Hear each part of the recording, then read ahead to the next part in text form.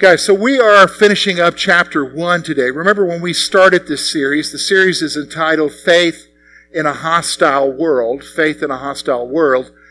I told you that what threatens your faith is not necessarily what's outside of the church. Remember, I told you that it's not the political thing or the cultural shift or any of that, because a lot of times if you listen to Christian radio, you would think that those things are threatening your faith.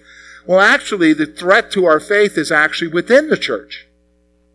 For instance, we've looked, especially with chapter 1, that the greatest threat to your faith is the ignorance of your own salvation, the ignorance of what Christ has done for you, and understanding that and grasping that. The second thing is the influence of false teachers who are in the church. You might be surprised. False teachers are not outside the church. It's not the Jehovah's Witnesses or the Mormons. But they're within the church. And that's what chapter 2 talks about. We're going to get into that next week. But then the third one is misunderstanding our hope. The hope of Jesus' return. The hope that you have to get through each day. To progress on. And we've almost kind of lost that hope. And that's what chapter 3 is about. So we're going to wrap up today with chapter 1. And he's going to wrap up basically helping you to understand what it is that you believe. Because I'll just be honest with you, for a lot of us, what we believe is very abstract. It's just simply a set of beliefs. But I'll be honest with you, beliefs don't carry you very far. Do you understand? Especially when you're in the midst of the crisis. Especially when you're confronted with things. Beliefs only go so far. And I'll be honest with you, having pastored now over 20 years, I have met many people who had strong beliefs, but at some point their beliefs didn't carry them far enough, and they've left. They're gone. They're no longer a part of the church. Well, they believed. Yeah, they believed, but maybe their belief was not real. See, that's what we're going to talk today about. We're going to talk about that the faith we have in Christ, this is real. This is not just theology. This is not just a set of doctrine that we affirm. This is real. And it's more than just what you think it is. If you actually, after the sermon, I think you'll see what I'm trying to tell you. I'm hoping you will. So, why do we need to deal with this? Well, because we have an onslaught right now of ideas that we have to deal with. An onslaught of ideas. Okay? So if you got your bulletin, I would encourage you to look on the back. If you have the YouVersion Bible app, we're in the events section. If you go to your YouVersion Bible app, you can bring up and follow along there as well. Onslaught of ideas. You know, it's interesting. When I was young, as a kid, I was just introduced to computers in high school as a 16-year-old. That's way back 1982. Introduced to something called an Apple. Okay? An Apple. And my parents bought something called an Apple II. Okay? I wish we had that. Because it would be worth some money. And back then, my parents, I thought, wow, Mom, Dad, thank you for this Christmas gift, because most of them were 64K. This was 128K. I thought we were rocking. 128K, that's an email today. Okay? But that was the memory back in this thing. Okay? But back then, computers were new, they were expensive, nobody had them, nobody had a smartphone. Telephones were attached to your wall with a 10-foot cord that you could stretch out to your living room. Okay? Nobody had that kind of stuff. So here we are, forward now, and we have something called the Internet. Everybody know what the Internet is? Okay. If you don't know what the Internet is, come talk to me, okay? You have removed yourself from life.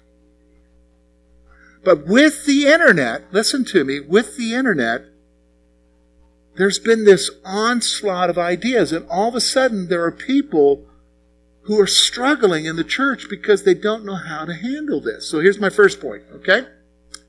we are told that our faith was cunningly made up. Have you seen that on the internet? Have you heard people say that? That what we believe in today, the Bible, was written by some group of manipulative monks back in 300 AD? Group of bishops got together and decided this was how we're going to control the world. That all of this is cunningly made up of people. I've kind of generalized that argument, but that's basically the point, is that what we believe is just simply made up, that it can be disproven. That was the whole premise of the Da Vinci Code movie and book. Do you understand?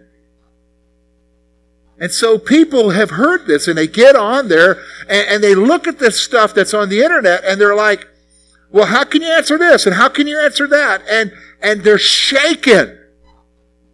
They're shaken in their beliefs, and then they begin to question, well, maybe I'm deceived. Maybe I'm duped. Maybe you've met somebody like that. So we've got this onslaught of ideas. And so here's the second thing. We can find ourselves seeing our faith as simply a belief.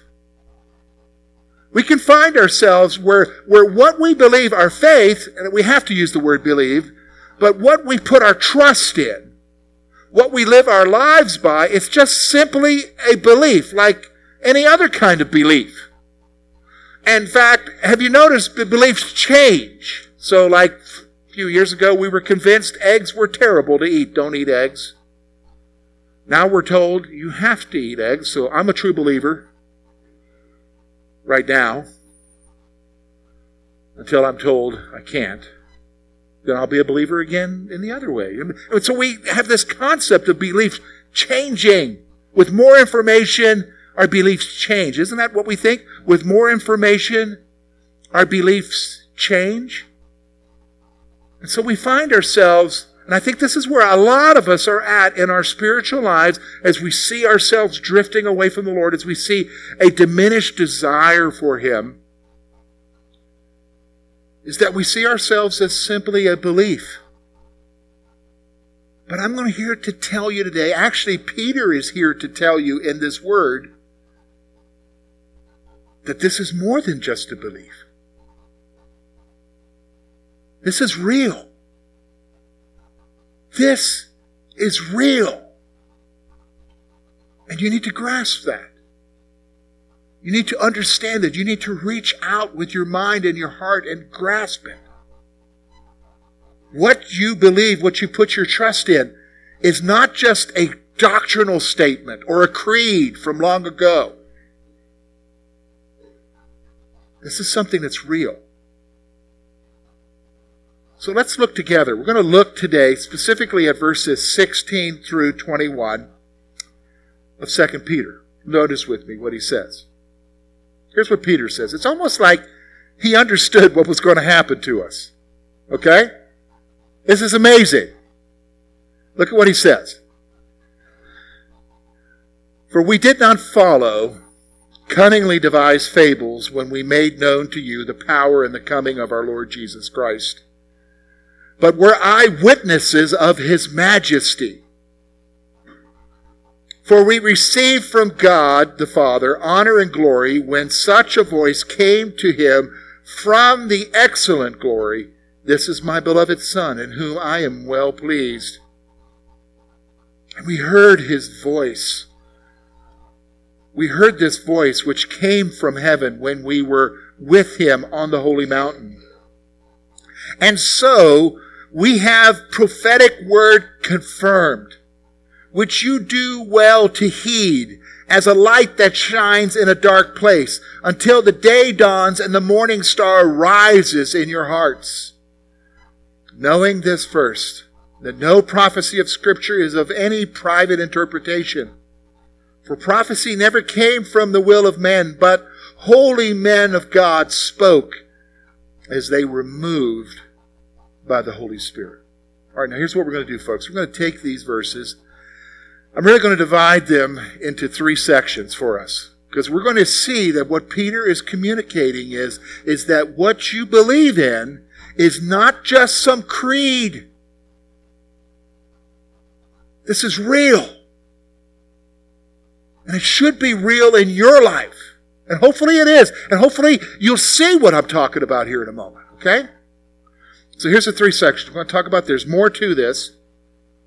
We're going to talk about firsthand experience.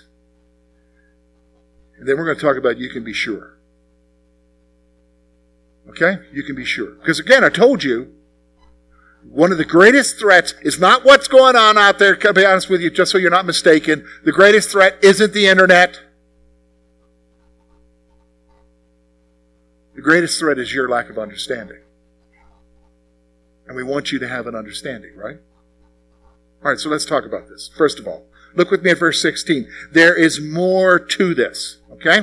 More to this. Notice what he says, verse 16. For we did not follow cunningly devised fables when we made known to you the power and coming of our Lord Jesus Christ, but were eyewitnesses of his majesty. 2 things I want you to see here. First one. The gospel of Jesus Christ is not a fairy tale. The gospel of Jesus Christ is not a fairy tale. I hate to say this, but I'll just be honest with you. Sometimes we really do a disservice to ourselves.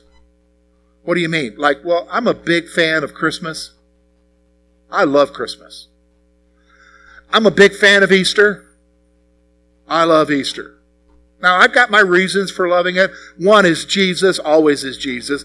But I love food, too. Okay? And what kind of food? Well, Christmas, I love cheese balls. Okay? My wife will affirm that. Okay? We had a crisis in our home at Christmas time because Kroger no longer sells pepper potpourri. So how do you cover that wonderful cheese ball now?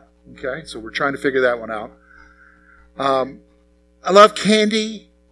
I love all that. But that's not Christmas. Christmas isn't Santa Claus. This is not a sermon about Santa Claus. Christmas isn't the Easter Bunny. I've just learned to accept that. You've learned to accept that. But here's what happens. Over time, we trivialize faith. We trivialize what we believe to the point where in our normal celebrations, it just becomes one thing among the many that are what we know are not real, right? We know Santa Claus. Should I not say that? Santa Claus isn't real? Okay. Bruce is shocked. All right.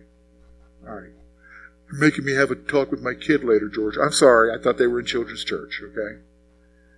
The Easter Bunny's not real, but Jesus is real. This is not what some guy is saying that a bunch of monks got together and bishops got together 300 years ago to control people and put together. This is not a fairy tale. This is not some cunningly devised scheme of things. Do you understand? He's wanting you to understand that what you're putting your hope in isn't some man-made thing. Here's the second point he makes. It is the testimony of those who witnessed the reality of Jesus. Do you understand that? When you come to the New Testament, and you come especially to the Gospels, and I would say even to the book of Acts, and I would say even to the epistles, because Paul in his epistles will oftentimes talk about his interactions with Jesus, and yes, folks, Paul did interact with Jesus after the resurrection. He says that. And then when you come to Revelation, you very clearly are seeing something. This is the account. These are not cleverly devised books. These are the accounts of people who interacted with the living Jesus. And when you go to the Old Testament, you're interacting with writers who interacted with God and with the angel of the Lord who appears possibly to be Jesus. Do you understand what I'm saying? The pre-incarnate Jesus.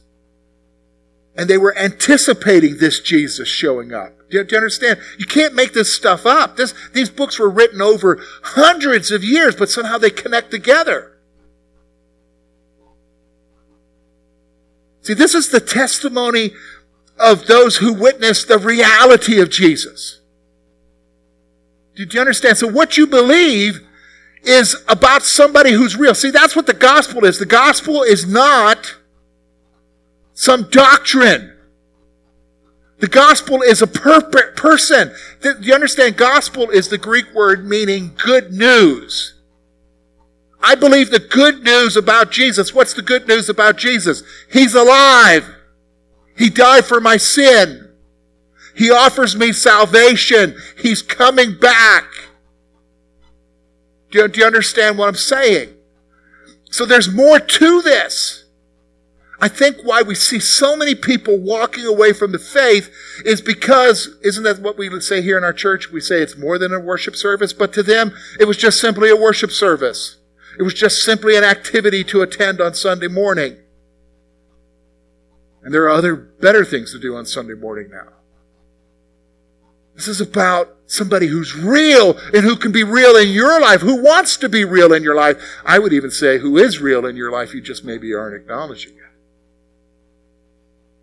There's more to this.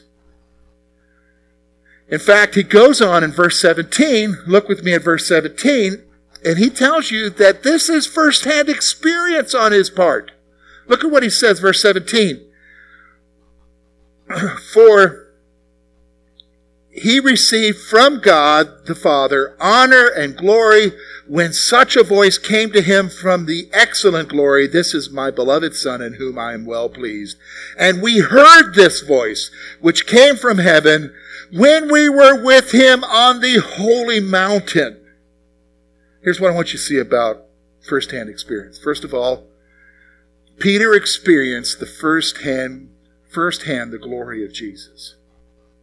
Peter experienced firsthand the glory of Jesus.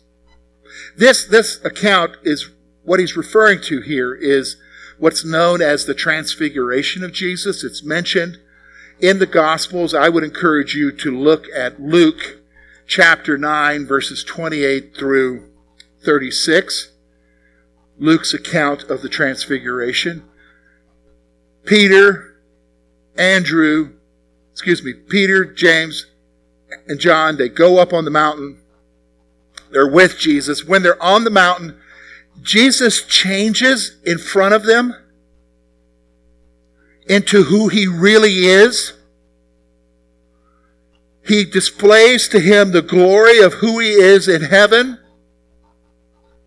And at the same time, there's a cloud, the account says, and there's a voice from heaven, God the Father speaking and saying, "This is my Son." Now, if you and I were there, how would you have responded? The passage tells you how they reacted. They were dumbfounded.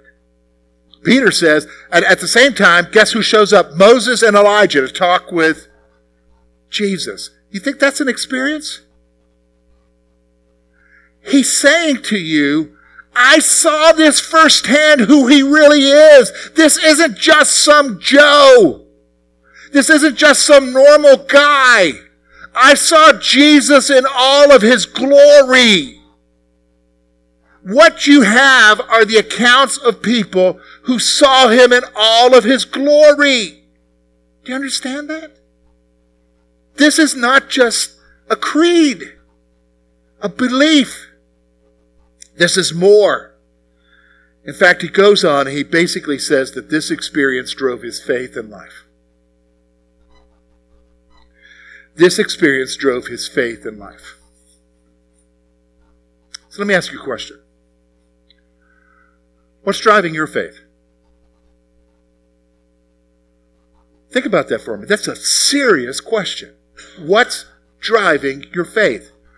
Well, you know, my grandmama, when I was 4 years old or 5 years old, she presented the gospel to me. No. Hopefully there's more driving your faith than that time with grandmama when you were 4 and 5. Because I'll be honest with you, I can't think back to many things when I was 4 and 5. Can you? Now, the only thing that I can remember that impacted my life is I was dumb as a 4 and 5-year-old and stuck my hand in a charcoal grill to see if the white coals, how they felt, and burnt my hand. Now, I remember that experience. Okay? But I don't remember much else from 4 and 5. But I'll be honest with you, that's not keeping me from touching other hot things either today. See, there's got to be more to your faith.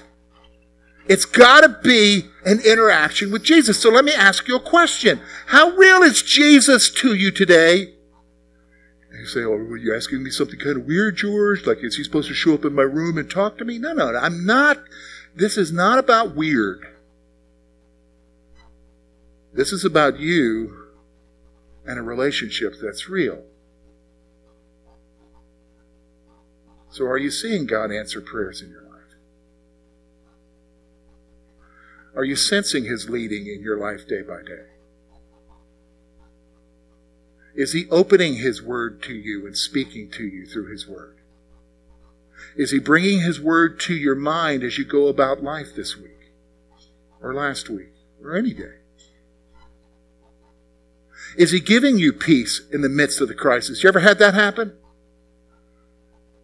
I mean, I can think of numbers of times when we were starting out first in ministry in the other church, and I would say to Lori, you just go ahead on to bed, I'm going to pray. And I would just be confused about everything that's going on. I'd be in an upheaval, and then when I would pray, God's peace would come. And He would say, it's okay. Not in an audible voice, but He would be real. Now, He didn't take away the problem because the next day the problem was there. But He gave me enough strength to what? Go on for the next day. See, that's real. Isn't it? Does that not hold on to you more than, I believe in God the Father, maker of heaven and earth, and His Son Jesus Christ, and the Holy Spirit? Did you understand? A creed. Creeds don't get you far. Did you understand? When I was a Boy Scout, I knew the oath. I don't know anything about the oath anymore. And it sure didn't guide me when I was a teenager. Just repeated it when I had to. I can't even hold my fingers right anymore. They're getting old and arthritic. Do you know what I'm saying? See, this is what the problem is with our Christianity. Our Christianity has just become a belief. It's more than a belief, folks. It's first-hand experience. Peter is saying, this is not cunningly devised. This is real. And this is driving my faith and my whole life. Is yours driving your life and your faith? Is Jesus real in your life? This is why we've got to see the biggest threat to our faith and our walk with Christ is ourselves, isn't it?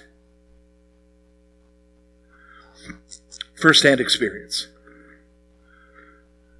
So, what do we do with this? Well, look with me at verse 19 and 21. This is where you and I can stand on firm ground. We can be sure. We can be sure. Why? Look what he says in verses 19. And so we have the prophetic word confirmed. So we do well to heed as a light that shines in a dark place until the day dawns and the morning star rises in your hearts, knowing this, that no prophecy of Scripture is of any private interpretation. For the prophecy never came by the will of man, but holy men of God spoke as they were moved by the Holy Spirit. Two things I want you to see here. Number one, you need to embrace God's Word. Peter is saying, look, what I saw on that mountain only confirmed everything I was told in God's Word. And for him, it was the Old Testament.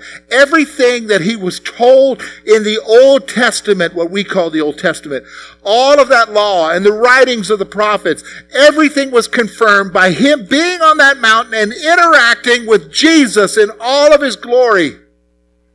It confirmed everything that was there. And so because of that, you better listen to what he's telling you. Isn't that true for us? God is confirming himself continually in your life by being there for you, giving you peace when you need peace, giving you wisdom, interacting, answering prayer, even convicting you. Isn't it wonderful that he convicts you when you do wrong? He lets you know that's not right.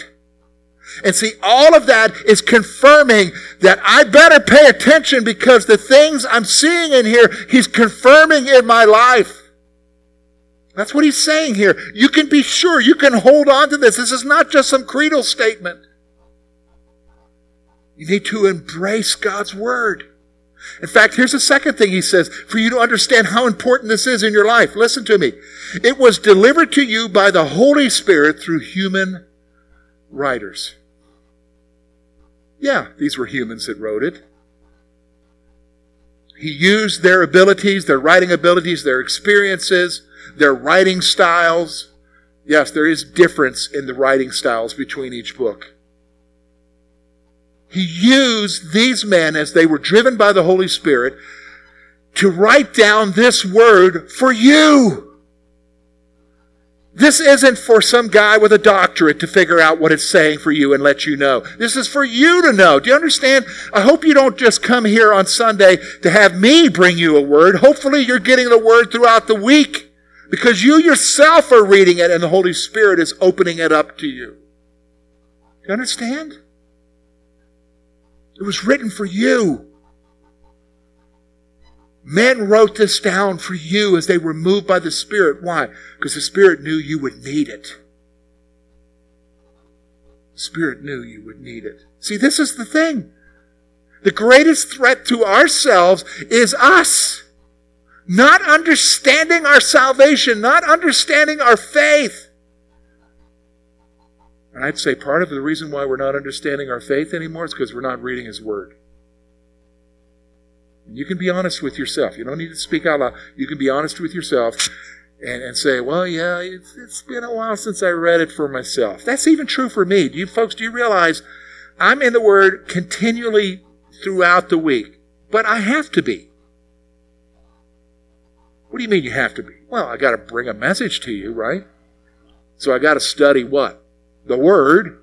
I got to put together a Sunday school lesson, but that requires me to be in what? The Word. Writing stuff for the Chinese, that requires me to be what? In the Word, right? But am I reading the Word for George? Do you understand? Are you reading the Word for you? You say, okay, George, what do we do with this? Well, I'm going to give you two thoughts. One's a question, one's a statement. Okay? One's a question for you to wrestle with, and I want you to wrestle with this. I want you to think about it more than just right now, because here's what we tend to do, because I know how it is. As soon as we're done here, we're loading up the family. We're going down to Indiana County. Hopefully it's not raining to get together and eat some pierogies. Okay? And whatever else. I wasn't told it. I just know we're bringing pierogies. Okay? And guess what? You're not going to be thinking about right now, right? You're going to be thinking about the fun you're involved in, and hopefully it doesn't rain. But I want you to think about this. Think about this through the week. If you have the YouVersion Bible app, save this event. You can go back to refer to it. If you have the bulletin, look at it again. Think about this question. Here's the question, okay? Would you describe your faith as real? Wow. Don't answer that one off the bat. Because the, quote, proper response in church is, oh, yes. No. Life reveals that. Your life reveals the answer to that question. So think about that. Would you describe your faith as real? Or is it just simply a set of beliefs? A creedal statement that you were introduced to, or a doctrine? What somebody told you? See, I've often told my kids this, okay? And I'm going to tell this to you. at some point you got to own it. It can't be mama's faith, and it can't be your daddy's faith. It can't be grandma's faith, and it can't be grandpa's faith. It's got to be your faith. And at some point, you have to own it yourself. And I would say that to you. You are here. It's not because it's George's faith or because it's somebody else's faith or your wife's faith or whatever. It's because it's your faith, and you made that decision to follow it, to make it your own. But the only way you're going to know that is if you ask yourself the question, would you describe your faith as real? Here's the second thing. Faith is about a living relationship with Jesus. Folks, it's about a living relationship with Jesus. Jesus wants to have a relationship with you. Jesus wants to interact with you. Jesus wants you to interact with Him. One of the deepest regrets I carry this regret. I don't mind sharing it with you because hopefully you'll learn something from it. I told you that our first church, when Lori and I lived in Canada, we went up to Canada. We were Americans. We went up to Canada and pastored this church. We were there for 4 years. And it was 4 years of craziness. Maybe that's just what a first church is like for all first-time pastors. But it was just craziness and chaos and yet, in the midst of all of that upheaval, thankfully that has not been true in the 18 years we've been here, okay? But in the midst of all of that upheaval, I know for a fact, and I'm almost embarrassed to tell you this, I know for a fact that God was calling to me, not in some audible voice, but He was calling to me and He was saying, talk to me, George. Spend some time with me. Pray. Oh, I prayed. Did you ever prayed? It's kind of like talking. You ever talk at somebody, but you're not, oh, I engaged with them. No, you didn't. You just spent time talking at them. You ever done that? But God was saying, engage with me. I still live with that. I still remember that. And I think, how could have things been different? I'm sure what I just shared, some of you can resonate with that. See, faith is about a living relationship. He's calling to you.